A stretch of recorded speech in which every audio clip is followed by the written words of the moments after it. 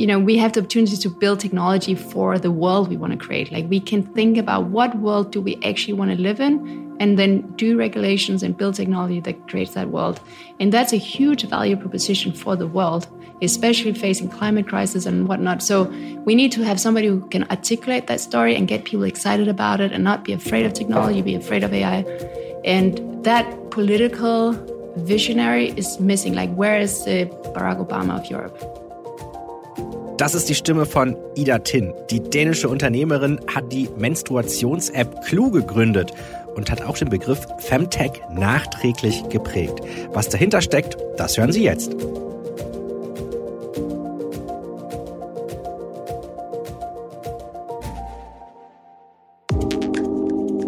Damit herzlich willkommen zur neuen Ausgabe des Tech Briefings, dem neuen Media Pioneer Original. Mein Name ist Daniel Fiene und die Geschichte von Ida Tin, die wollen wir mit Daten begleiten. Dabei nutzen wir die Daten von der KI-Datenbank Delphi. Gründer Dr. Robin Tech und sein Team sammeln weltweit Firmendaten, analysieren sie mit künstlicher Intelligenz, primär für Konzerne und Hidden Champions, aber auch für diesen Podcast, um innovative Ideen zu finden und mit Zahlen und Fakten zu hinterlegen. Jetzt sage ich erst einmal herzlich willkommen, Dr. Robin Tech. Ja, moin moin, schön wieder dabei zu sein. Ja, wie viele Firmen trackt ihr derzeit denn mit Delphi? Naja, also insgesamt sind es natürlich über 12 Millionen, aber jetzt für diesen Podcast relevant, denn es geht ja um digitale Gesundheit. Da sind wir bei ungefähr 3600 Firmen global, die entsprechende Plattformen entwickeln und anbieten. Und das sind die ganz großen, wie die chinesische Versicherung Ping An zum Beispiel, aber auch kleine Startups. Ja, eins davon, das haben wir uns ja auch schon mal vor ein paar Wochen hier im Podcast auch angeschaut, auch ein Interview gehabt. Und da haben wir uns mit Medizintourismus beschäftigt. Im Grunde geht es ja immer darum, Gesundheitsversorgung besser, aber auch verfügbarer zu machen. Gerade jetzt in Corona-Zeiten natürlich ein großes Thema, das massiv an Aktualität gewonnen hat. Genau. Und was ich ganz besonders interessant finde, ist, dass Digital Healthcare bisher eher geschlechtsneutral war. Also das ergibt jetzt in Corona-Zeiten natürlich auch total viel Sinn. Aber Männer und Frauen sind zumindest mal ganz objektiv biologisch natürlich teilweise schon massiv unterschiedlich. Und da hast du uns heute etwas Neues mitgebracht. Wir schauen uns an, was hinter den Begriff Femtech steckt, also Female Technology. Das beschreibt Lösungen, die ganz spezifisch und primär für Frauen sind. Worum geht's denn da konkret? Also es geht um Menstruation und Menopausen. Es geht um Fruchtbarkeit und Verhütung, sexuelle Befriedigung, Schwangerschaft und Schwangerschaftsabbrüche. Gesundheit dann auch ganz allgemein in den eher südlichen Regionen des weiblichen Körpers. Was sagen denn eure Daten über den Femtech-Markt? Ja, also auf jeden Fall viel Dynamik. Global finden zum Beispiel auch immer mehr Investoren und Investorinnen das Thema spannend. Unsere Software Delphi, du hast das ja vorhin schon angesprochen, hat zum Beispiel jetzt uns rausgegeben, dass 2009 gerade mal 45 Millionen Euro in Femtech-Themen investiert wurden. 2018 waren wir dann schon bei 360 Millionen und letztes Jahr, also 2019, sind wir dann bei 690 Millionen Euro angekommen. Das ist verglichen mit, sagen wir mal, dem sehr heißen Thema Micromobility, Venture Capital Investitionen natürlich immer noch gering, aber durchaus substanziell und, wie gesagt, dynamisch. Da ist eine Entwicklung erkennbar. Wir haben ja eben schon Ida Tin gehört. Du hast sie zum Interview getroffen. Was sollten wir über Ida und ihr Startup Clue wissen, bevor wir gleich in das Gespräch eintauchen? Ja, also Ida Tin ist eine der Gründerinnen von Clue und Clue ist eine Fruchtbarkeits- und Menstruations-Tracking-App. Und auch definitiv ein Pionier in der Femtech-Industrie. Und tatsächlich hat Ida den Begriff Femtech sogar erfunden und geprägt und ist damit vielleicht, kann man sagen, auch eine der Begründerinnen von dieser Multimillionen, bald Euro-Industrie geworden. Und mit dem aktuellen Ausbruch von Covid-19 und der globalen Pandemie gehen wir auch davon aus, dass das Thema Health Tracking, Health Apps auch nochmal eine ganz neue Dynamik bekommen wird. Klar, jetzt nicht unbedingt nur in Bezug auf Femtech, sondern allgemeiner gesprochen. Aber ich gehe schon davon aus, dass wir hier bleibende Effekte sehen werden. Auch darüber habe ich mit Ida gesprochen. Ansonsten, Clue selbst trackt den natürlichen Zyklus einer Frau. Das heißt, eine Frau gibt verschiedene Daten ein, wie Temperatur, Gefühlslage und eine ganze Reihe anderer Faktoren. Und damit wird dann quasi dieses Tracking auch immer besser. Das heißt, je länger man die App benutzt, desto mehr Menschen die App natürlich auch benutzen, desto aussagekräftiger werden die Ergebnisse und die Empfehlungen auch, die App dann der Nutzerin primär herausgibt. Ida Tin und ihr Partner Hans sind die beiden Mitgründer von Clue. Clue wird heute von über 10 Millionen Menschen schon genutzt und zwar auch in über 190 verschiedenen Ländern. Also es ist wirklich eine absolut globale App und kommt mitten aus Berlin, aus dem Herzen Kreuzbergs, gar nicht so weit von unserem Delphi-Büro auch weg. Wir sind also quasi Nachbarn. Und bevor Ida, und auch das finde ich natürlich als Motorradfahrer super, hat Ida nämlich Motorradtouren organisiert, auch durch die ganze Welt, hat auch einen Bestseller geschrieben darüber. Und Hans, ihr Partner, ist Chairman of the Board, auch Seriengründer. Und die beiden sind nicht nur Geschäftspartner, sondern auch Privatpartner. Und das ganz Schöne und wirklich auch total Romantische ist, dass Ida und Hans sich kennengelernt haben, weil Hans Ida im Auto mitgenommen hat, als sie per Anhalter von Dänemark nach Berlin zurück musste. I'm really happy to have the two of you here, Ida and Hans, and you're both the founders of Clue. It's a fertility tracking app. And why don't the two of you introduce yourself? I can start. So I'm from Denmark. That's why we're speaking English, though we've been in Berlin for a long time. I've always been an entrepreneur. I never really had a job anywhere. I've tried a few times. It didn't go well. Got fired before I kind of got started. I went to business school, very creative business school. And at the end of it, I was sort of thinking, I want to create jobs. I want to go out and build jobs more than try and find one. And then I started a motorcycle touring company with my dad. And we did that for 5 years. And it was a lot of fun. It was a great lifestyle. But towards the end, I wanted to start a family. And also this question had popped up like, why has there been so little innovation in family planning for 70 years since the pill came out? And it really provoked me. I was like, this cannot be true. And this was in 2009. So the smartphones were coming out. The first iPhone came out. And I thought, what if we could collect enough data, put it on the phone, and people could really understand what is going on in their bodies? That would be incredibly powerful. So that was the beginning. And then I met Hans. Yeah. And then we met. I'm from Berlin originally, born in Kreuzberg, which is sort of claim for fame when I walk around Oranienstraße. My background is in economics, so I studied in Maastricht. And pretty much after university, I realized I was never fired from a job, fortunately. But similar to Ida, I was not going to fit in anywhere. And only later realized that when you start your own thing, you're called an entrepreneur. I only realized that in my mid-20s that's actually... that's why I've been not fitting in. And we met at a tech conference in Denmark called Reboot, which was sort of by the time the most renowned conference. It was actually the last edition they ever run.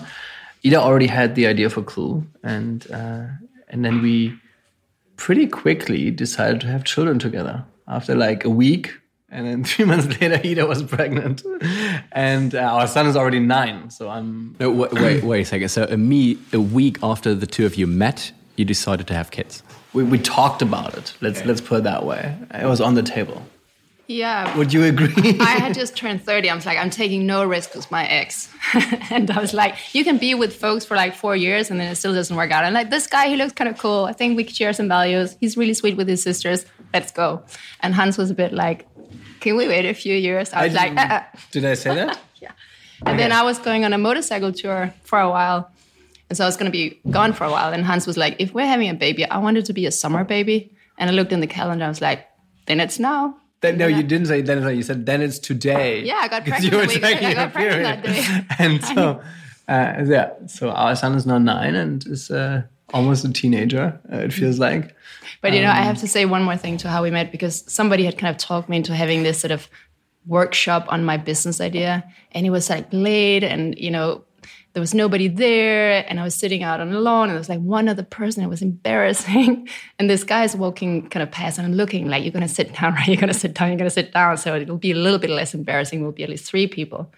And he looked like he was 17. I couldn't care less about family planning. I was like, this is really embarrassing. And it was Hans. I still look like I'm 17. Of course.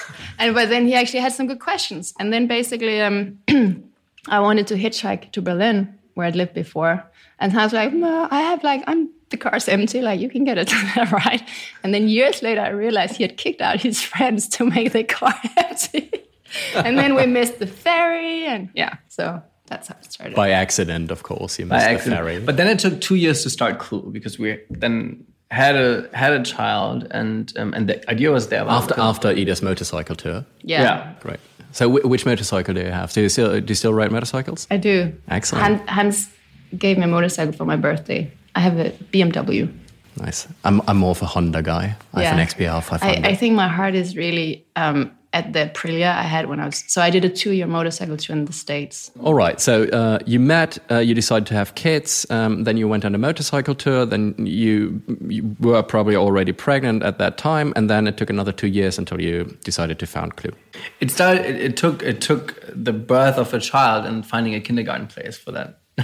and only after Elliot is our son's name, started going to kindergarten, we started Clue, really. And Ida had that sort of mindset. And you were actually thinking, I wasn't part of the Clue founding story at this point. Ida was thinking about, should I become an artist or should I become an entrepreneur? That was your question at the time. But I actually started talking to VCs like at day one of having the idea. And I wonder what I actually talked to them about. It must have been some very strange conversations. But I remember what you talked to them about, because Ida had done a business plan and made a website for the business plan. And we still have an archive. We should republish that. And sort of put out this imaginary person called Anna back in the time. Was her name Anna? And you described her fertility journey, or her journey of not wanting to get pregnant. And the entire business case was online, publicly available. And that's how you pitch to people. So you just send them a link. Well, you did need a passcode, to be fair. But my idea was that it needed to be like a thing you could iterate on. But it's just to say that, so while I was pregnant, I was definitely thinking about this idea, then started university in Berlin. That didn't go so well either. So, but were you fired from your university? I realized that my German was actually really, really not up to snuff. So that was one thing. But also I knew I actually just wanted to build Clue. And but I met my first co-founder because we wanted to build hardware. And he was like, I think I can help with that. And then shortly after, Hans joined. And then we worked for a year till we legally founded the company and found 2 more co-founders. Me and 4 guys. Can you imagine? That's how it started. That's the story of the beginning. But why Berlin? It could have been any other place. Copenhagen is a nice city. In 2009, there wasn't much of an ecosystem for technology in Copenhagen. So that was one thing. I was poor, had a baby, and the flat I had was really small for a family. And Hans managed to get us a bigger flat in Berlin that we could afford. Did you kick out your flatmates? No, I found a flat for the family, but I was making money. And it definitely seemed like a better place to hire people to. And Hans also really wanted to live in Berlin, to be fair. No, but there's also really a business reason for that. I mean, it is. I mean, that's what you said in the beginning, but to attract talent today, Berlin is a sort of prime location, right? We have 22 different passports in the company of 70 people, and it's super diverse, and people want to move here from the US. And I think there's very few places in Europe that has such a strong pull in Berlin and is not decelerating. My impression is it's accelerating because there is a critical mass here. And so there's sort of this magnet effect that more and more people are coming. What is hard in terms of Berlin as a location is still, and I think that's true for every European city, is senior executive talent. Because in our space, we're in consumer mobile, there's very few consumer mobile executives that have seen the growth that other Silicon Valley companies have seen. We have Spotify as an example that has done that, but then there's a pretty long gap. So if you want to hire really on the executive level, you will need to go. At least European, but probably over the pond. Yeah. Let's talk about Clue. So what can I do with Clue? Is it a man asking? Or is the you Okay, woman? let me rephrase that. What can one do with Clue? You can understand what's going on in your body related to your reproductive health, which is a pretty big black box for most people. Why am I having pain? How many more years can I have babies? When am I going to have my next period? Why is my mood strange? What's happening with my sexuality, my sex drive? So we help people track their bodies and provide them with a lot of educational content that helps them feel sort of, if not in control, then at least aware of what's going on, and also enables them to go and seek medical care if something is off. Robin, was ich schon über Medizin und Tech gelernt habe, es geht da auch um gute Versicherungen, es geht da auch um Regulierung. Wie ist das hier im Femtech-Bereich mit diesen beiden Punkten? Ja, absolut wichtig natürlich. Also wie bei jeder ähnlichen neuen und sich auch rasant entwickelnden Lösung, also auch nicht anders hier jetzt im Bereich Healthcare, gibt es ganz offensichtliche Fragen und die drehen sich um Qualitätssicherung und natürlich auch um Regulierung. Und heute ist es halt natürlich auch weiterhin noch so, dass Apps, die Menstruationszyklen tracken, die sind zwar sehr beliebt, aber ganz oft auch inakkurat. Und die Columbia University zum Beispiel hat eine Studie gemacht, haben sich 108 Perioden-Tracking-Apps angeschaut und nur 20 von denen haben tatsächlich akkurate Vorhersagen gemacht und nur 5% haben tatsächlich auch Erkenntnisse, also medizinische und peer-reviewed medizinische Erkenntnisse mit einfließen lassen. Also da gibt's wirklich eine ganz, ganz große Spanne, was Qualität und Präzision angeht. Und Regulierung spielt dann entsprechend natürlich eine ganz große Rolle, denn ich meine, da müssen wir, glaube ich, nicht drüber reden, wenn Menschen anfangen, sich auf solche Apps zu verlassen, wie sie sich auf Verhütungsmittel verlassen würden, dann können die Konsequenzen durchaus ungewollt sein. Das hat zum Beispiel auch ein Wettbewerber von Clue schmerzlich lernen müssen. Natural Cycles ist, wie gesagt, ein Wettbewerber, haben fast 34 Millionen Euro auch an Finanzierung bekommen, also schon ziemlich ordentlich. Und wurden in den USA von der Food and Drug Administration, also der FDA, sogar als Natural Contraceptive Device zugelassen, also ein natürliches Verhütungsmittel. Das Ganze hat dann aber natürlich, wie das so oft ist, eine ordentliche Kontroverse hervorgerufen, weil nämlich 37 schwedische Nutzerinnen die App genutzt haben und unerwartet und wahrscheinlich auch ungewollt schwanger geworden sind mit dieser App. Kontrovers diskutiert wird nicht nur dieser Fall bei Natural Cycles, auch andere Apps in dem Bereich haben schon Schlagzeilen gemacht. Absolut. Also eine andere App, Fem, der Name, war in den Schlagzeilen, weil rausgekommen ist, dass sie von Abtreibungsgegnern und Gegnerinnen gesponsert wurde und dann auch in der App Unsicherheit und Missinformationen zu Verhütungsmethoden gestreut haben soll. Und das ist natürlich enorm gefährlich. Also nicht nur, dass inakkurate Vorhersagen gemacht werden von den Apps in Bezug auf den Zyklus, nicht nur, dass medizinisch nicht gestützte Informationen benutzt werden, sondern natürlich auch noch jetzt wirklich mit Missinformationen ganz aktiv gearbeitet wird. Also ganz, ganz große Gefahr, gerade bei so einem kritischen Thema wie, ich sag's mal ganz plump, ich möchte schwanger werden oder ich möchte auch gerade nicht schwanger werden. Let's talk about science.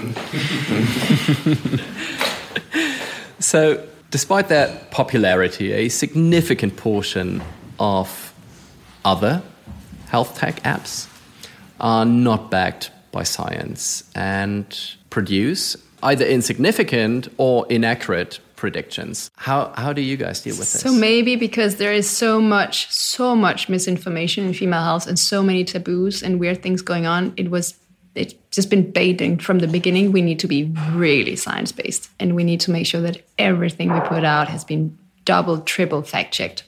And also a commitment to create new knowledge. That's part of why we're doing so much science work with research institutions around the world.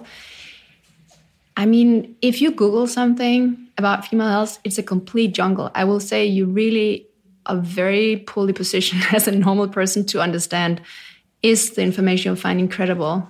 Even things that look really sciencey might be totally biased because there's an unknown agenda behind, etc. So,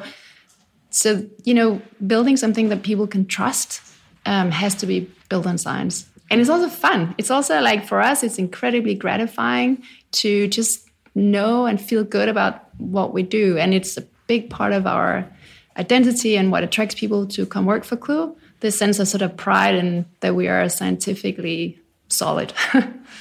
And what's your opinion on other, some of these other apps out there? For example, Natural Cycles, they roughly raised the same amount of venture capital as you guys did. They had a huge controversy around 37 Swedish women becoming unexpectedly pregnant while using the app. Another one called Fem. It's an app that actually discourages trust in app-based fertility tracking. So how do you deal with this? I think at the core, you have to have a really honest communication with your users. Like, hey, this is the risk, this is the benefits, this is the downsides, or those are the downsides. And really trust that people can make good decisions for themselves. In my opinion, the big mistake that Natural Cycles made was that they said, this is perfect for everybody, it's better than the pill. And that's a shame because they might have a product that's actually really valuable for some users, but for other users, it's really not helpful. And, helping people navigate and make that right product decision, I feel is a responsibility when you build something which is like pretty, it's kind of important whether you get people unwanted pregnant or not. So I think it's kind of the honesty and not over-promising what your product can do is really key. We also need innovation, right? Nothing comes out perfect. They have managed to get FDA clearance and CE mark approval for something that's really new. I mean, they're also paving the way for others to come and then do something that's better. In the same time that Natural Cycles users got pregnant, users of condoms got pregnant, right? And I think it is, as Ida has said, it's something to do with the promise and how you talk to the users. And we think they are a great company, and they were a little bit unlucky in the positioning, and then they were also really unlucky in the media push, and it didn't stop so far. So it's They maybe also didn't have the best counseling on how to react when there is a media problem. Die Daten haben ja auch einen sehr großen Wert für die Forschung. Welche Rolle spielt denn Femtech bisher in der Forschung? Wie immer gilt, Daten sind wertvoll, aber auch wirklich nur für den, der daraus was machen kann. Und in der Medizinforschung, da gibt es auf jeden Fall viele, die aus den Daten was machen können, denn es gibt eine enorme Lücke, also eine Unterrepräsentanz von weiblichen Probandinnen zum Beispiel, auch immer noch. In den USA, da sind wir wieder bei der FDA, die haben zum Beispiel erst 1993 dann Frauen on mass scale sozusagen für Studien zugelassen. Und auch heute gibt es weiterhin eine Unterrepräsentanz von weiblichen Probandinnen, unter anderem, und da sind wir wieder beim Zyklus, weil dann immer noch für den Menstruationszyklus einer Frau quasi, dass der muss auch einfaktoriert werden bei Studien. Und das ist manchen einfach zu aufwendig und dann bleiben sie bei Männern. Clue auf der anderen Seite hat natürlich jetzt enorm viele Daten. Wir haben es vorhin schon gehört. Millionen von Menschen nutzen die App, über 190 Länder, von Teenagern bis zu 60-Jährigen und drüber. Und das ist natürlich eine wahnsinnige Spanne und ein ganz, ganz toller Datenschatz.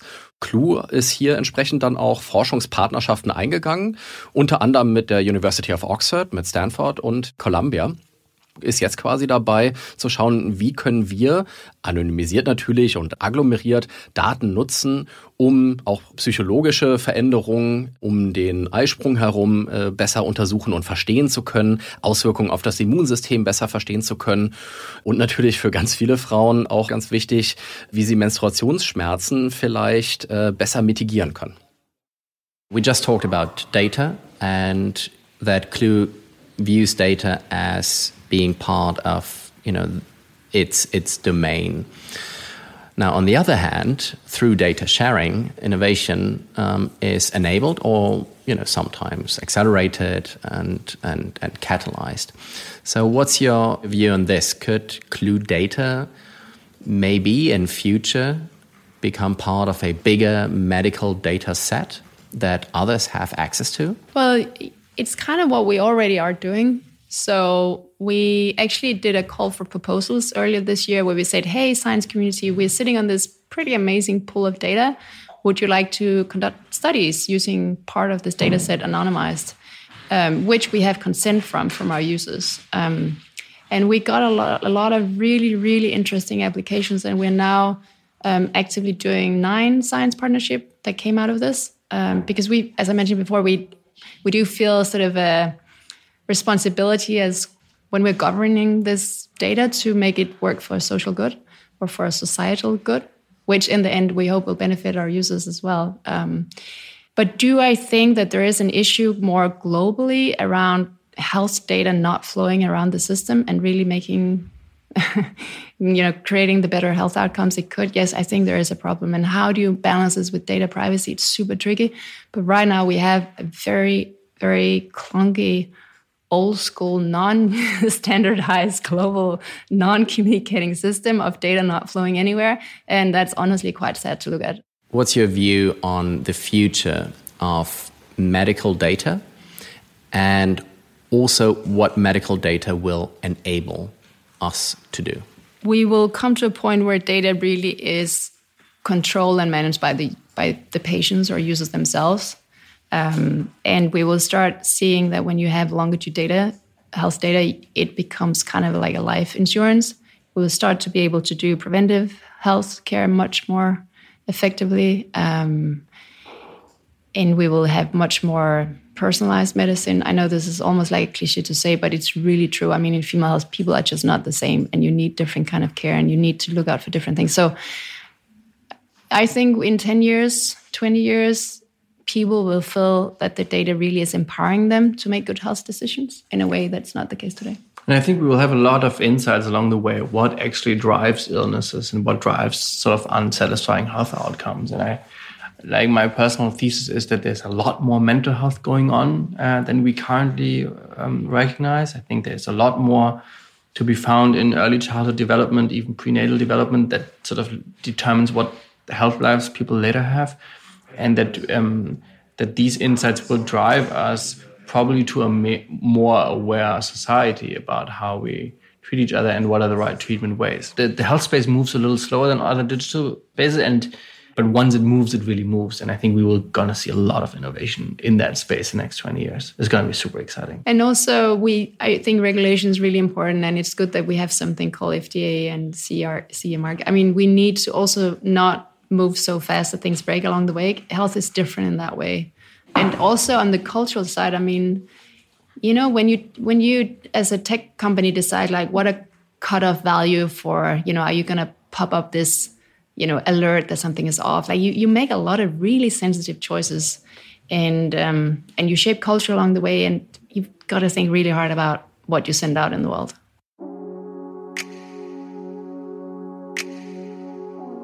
Robin, lass uns nochmal mit der App Clue beschäftigen. Die lebt ja nicht nur von den Daten, die ich als, in dem Fall Nutzerin eingeben kann, sondern auch von Wearables, die ich damit verknüpfen kann. Also zum Beispiel Kleidung, die mit Elektronik ausgestattet ist. Wie kann ich mir das vorstellen? Also das finde ich ist auch wirklich eine ganz spannende Weiterentwicklung des Ganzen, denn momentan basiert das alles, was ich eingebe, auf meiner eigenen Einschätzung und natürlich auch meiner eigenen Präzision, sage ich mal. Also wir erwarten einerseits von der App, dass sie super präzise ist, aber gleichzeitig muss ich als Nutzer und Nutzerin natürlich auch ganz präzise sein.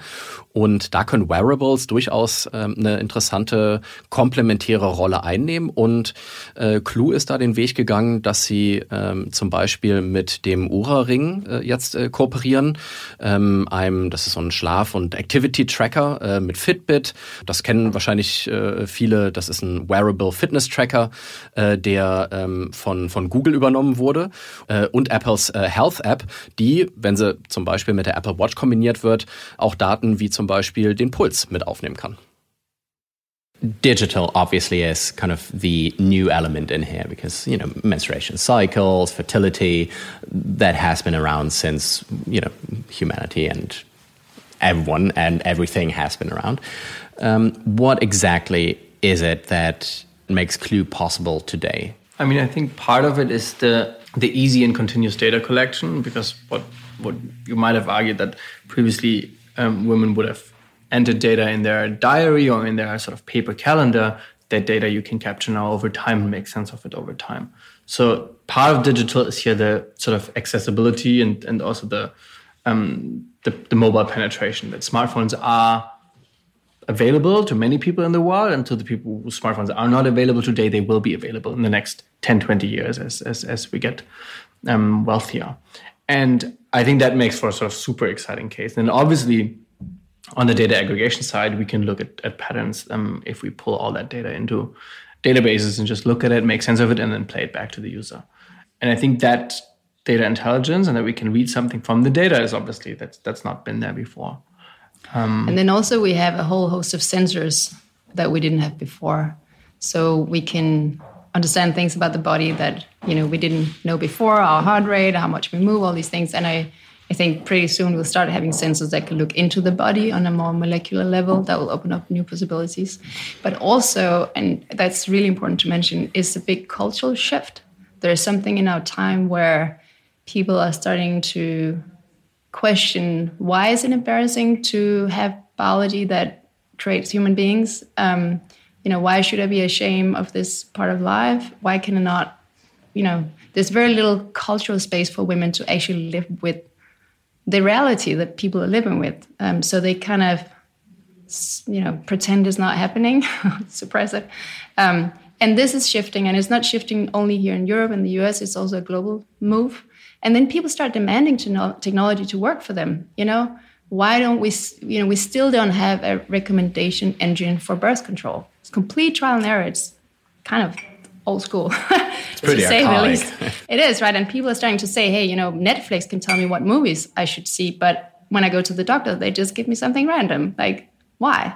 And this is true in so many areas of female health where, it's like, oh, we don't know why we have period cramps. Shouldn't somebody do some research? Like, and the list is really long. So people are starting to demand better care and demand that technology works for it.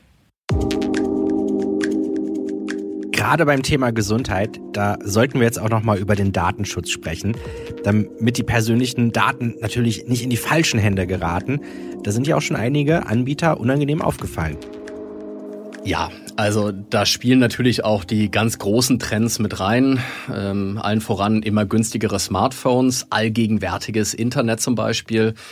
Die haben auch schon vorher dazu geführt, dass heute Tracking immer einfacher und immer möglicher ist. Also vielleicht kurzer Exkurs jetzt auch zu Covid-19. Viele sind überrascht, wie viel Google, wie viel Apple eigentlich weiß über Mobilitätsverhalten von Menschen. Das ist in den entsprechenden Zirkeln vorher schon bekannt gewesen, aber das ist auch die Welt, in der wir leben. Übertragen auf den Health Tech und vielleicht sogar ganz konkret den Femtech-Markt. Da, genau wie du sagst, gab es auch schon einige Negativschlagzeilen. Also wenn wir uns anschauen, die Menstruations-App Flow zum Beispiel, immerhin 15 Millionen Nutzerinnen, Maya auch über 5 Millionen Downloads im Google Play Store. Die teilen wohl ihre Daten auch mit Facebook für Werbezwecke. Und die Fülle der Daten ist ja auch verrückt, wenn man sich das mal vor Augen hält und wenn man drüber nachdenkt. Ne? Also die Daten, die Menschen da eingeben, das reicht von wann hattest du zum letzten Mal Sex und welche Verhütung hast du benutzt, aber auch bis zu, wie sieht deine Haut heute aus und was hast du gegessen und so weiter und so weiter. Also Wahnsinn, was da alles erfasst wird. Und genau wie du sagst, die persönlichen Daten sind hochsensitiv und müssen auf jeden Fall geschützt werden. Right, and the core of all this is collecting more data and making sense of it. How do you handle data? How do you make sure that something like this does not happen? Or is that actually part of your business model? There are like the basics of making sure that data sort of security is in order, that you don't store data that can identify people the same place with their user data, etc. But the more challenging part for the tech community is really the choices that founders make around what they do with people's data. So I think it's an ethical challenge more than it's a technological challenge.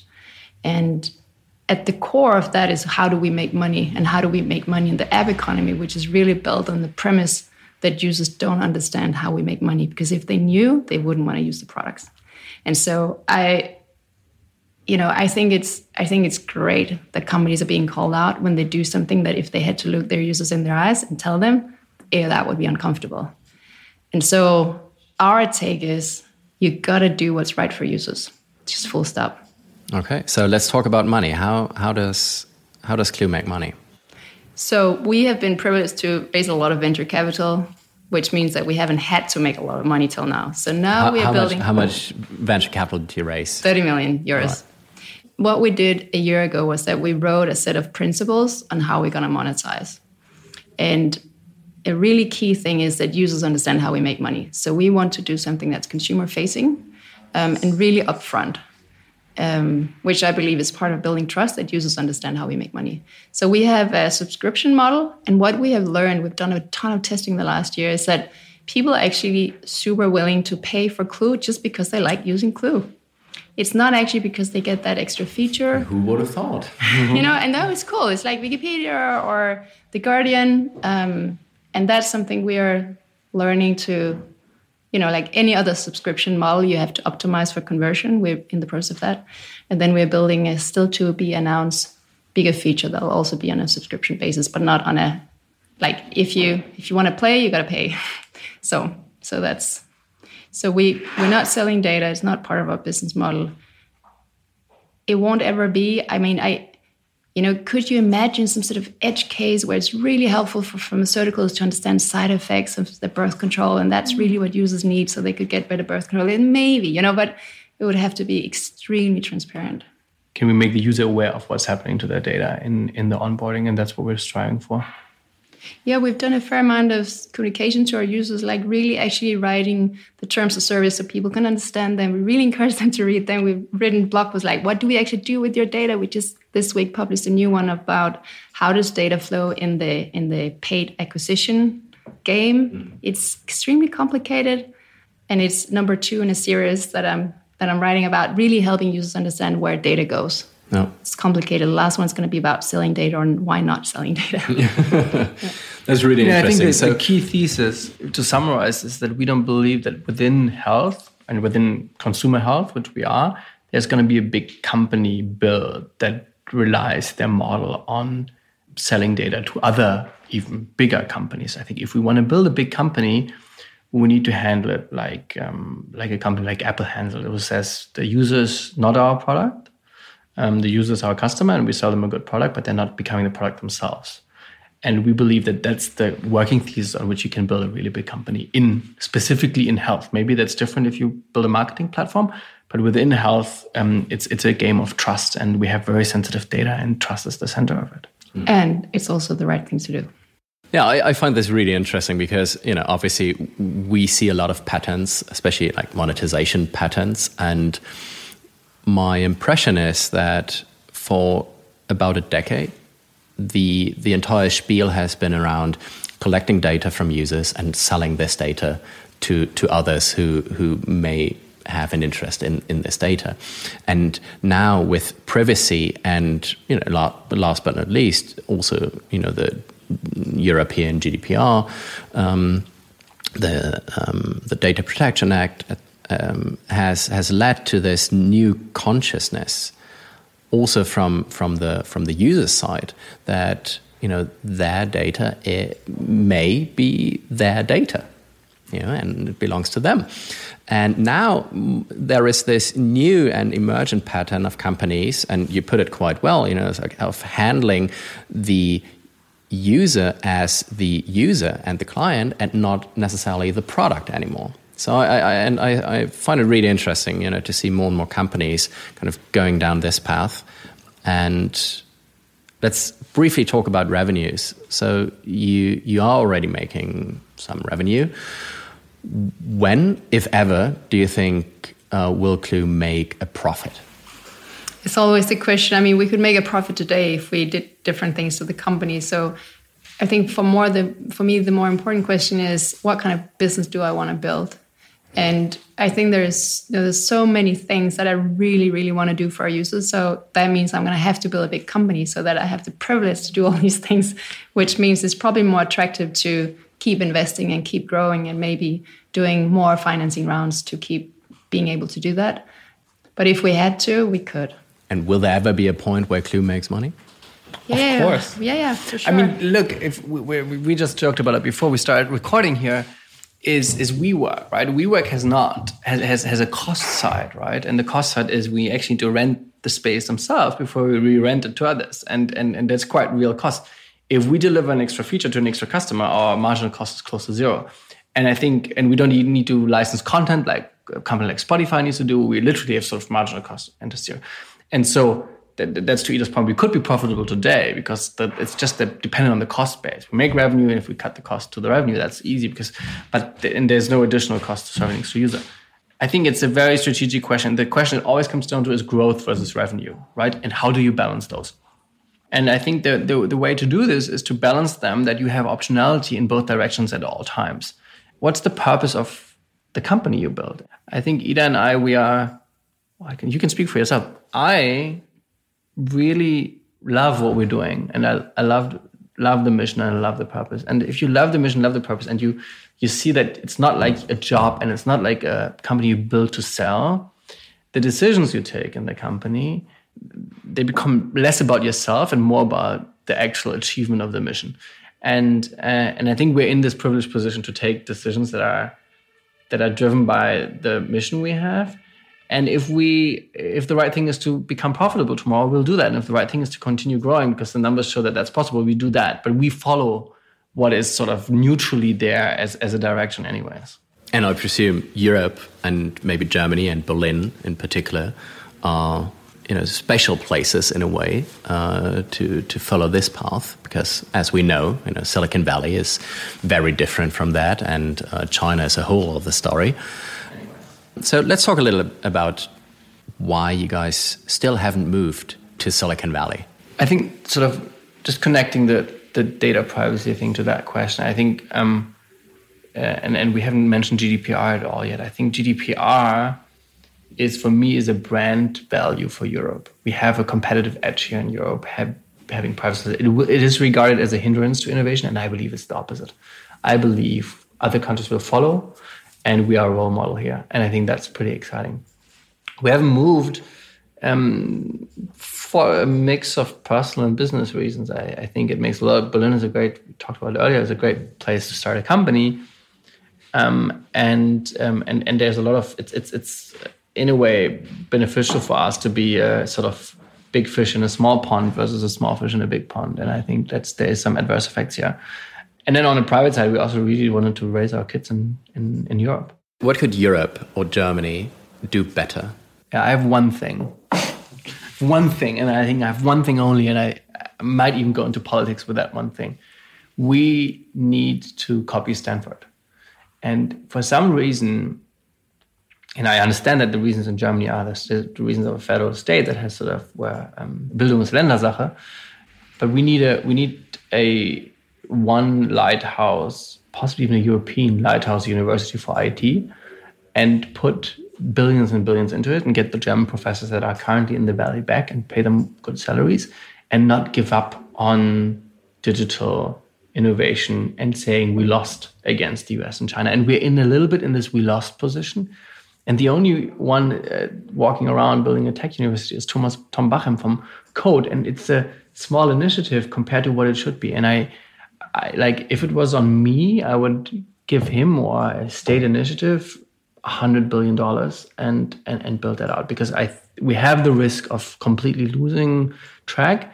And I think it starts a lot with talent. And then the ecosystem will go from there. Mm-hmm.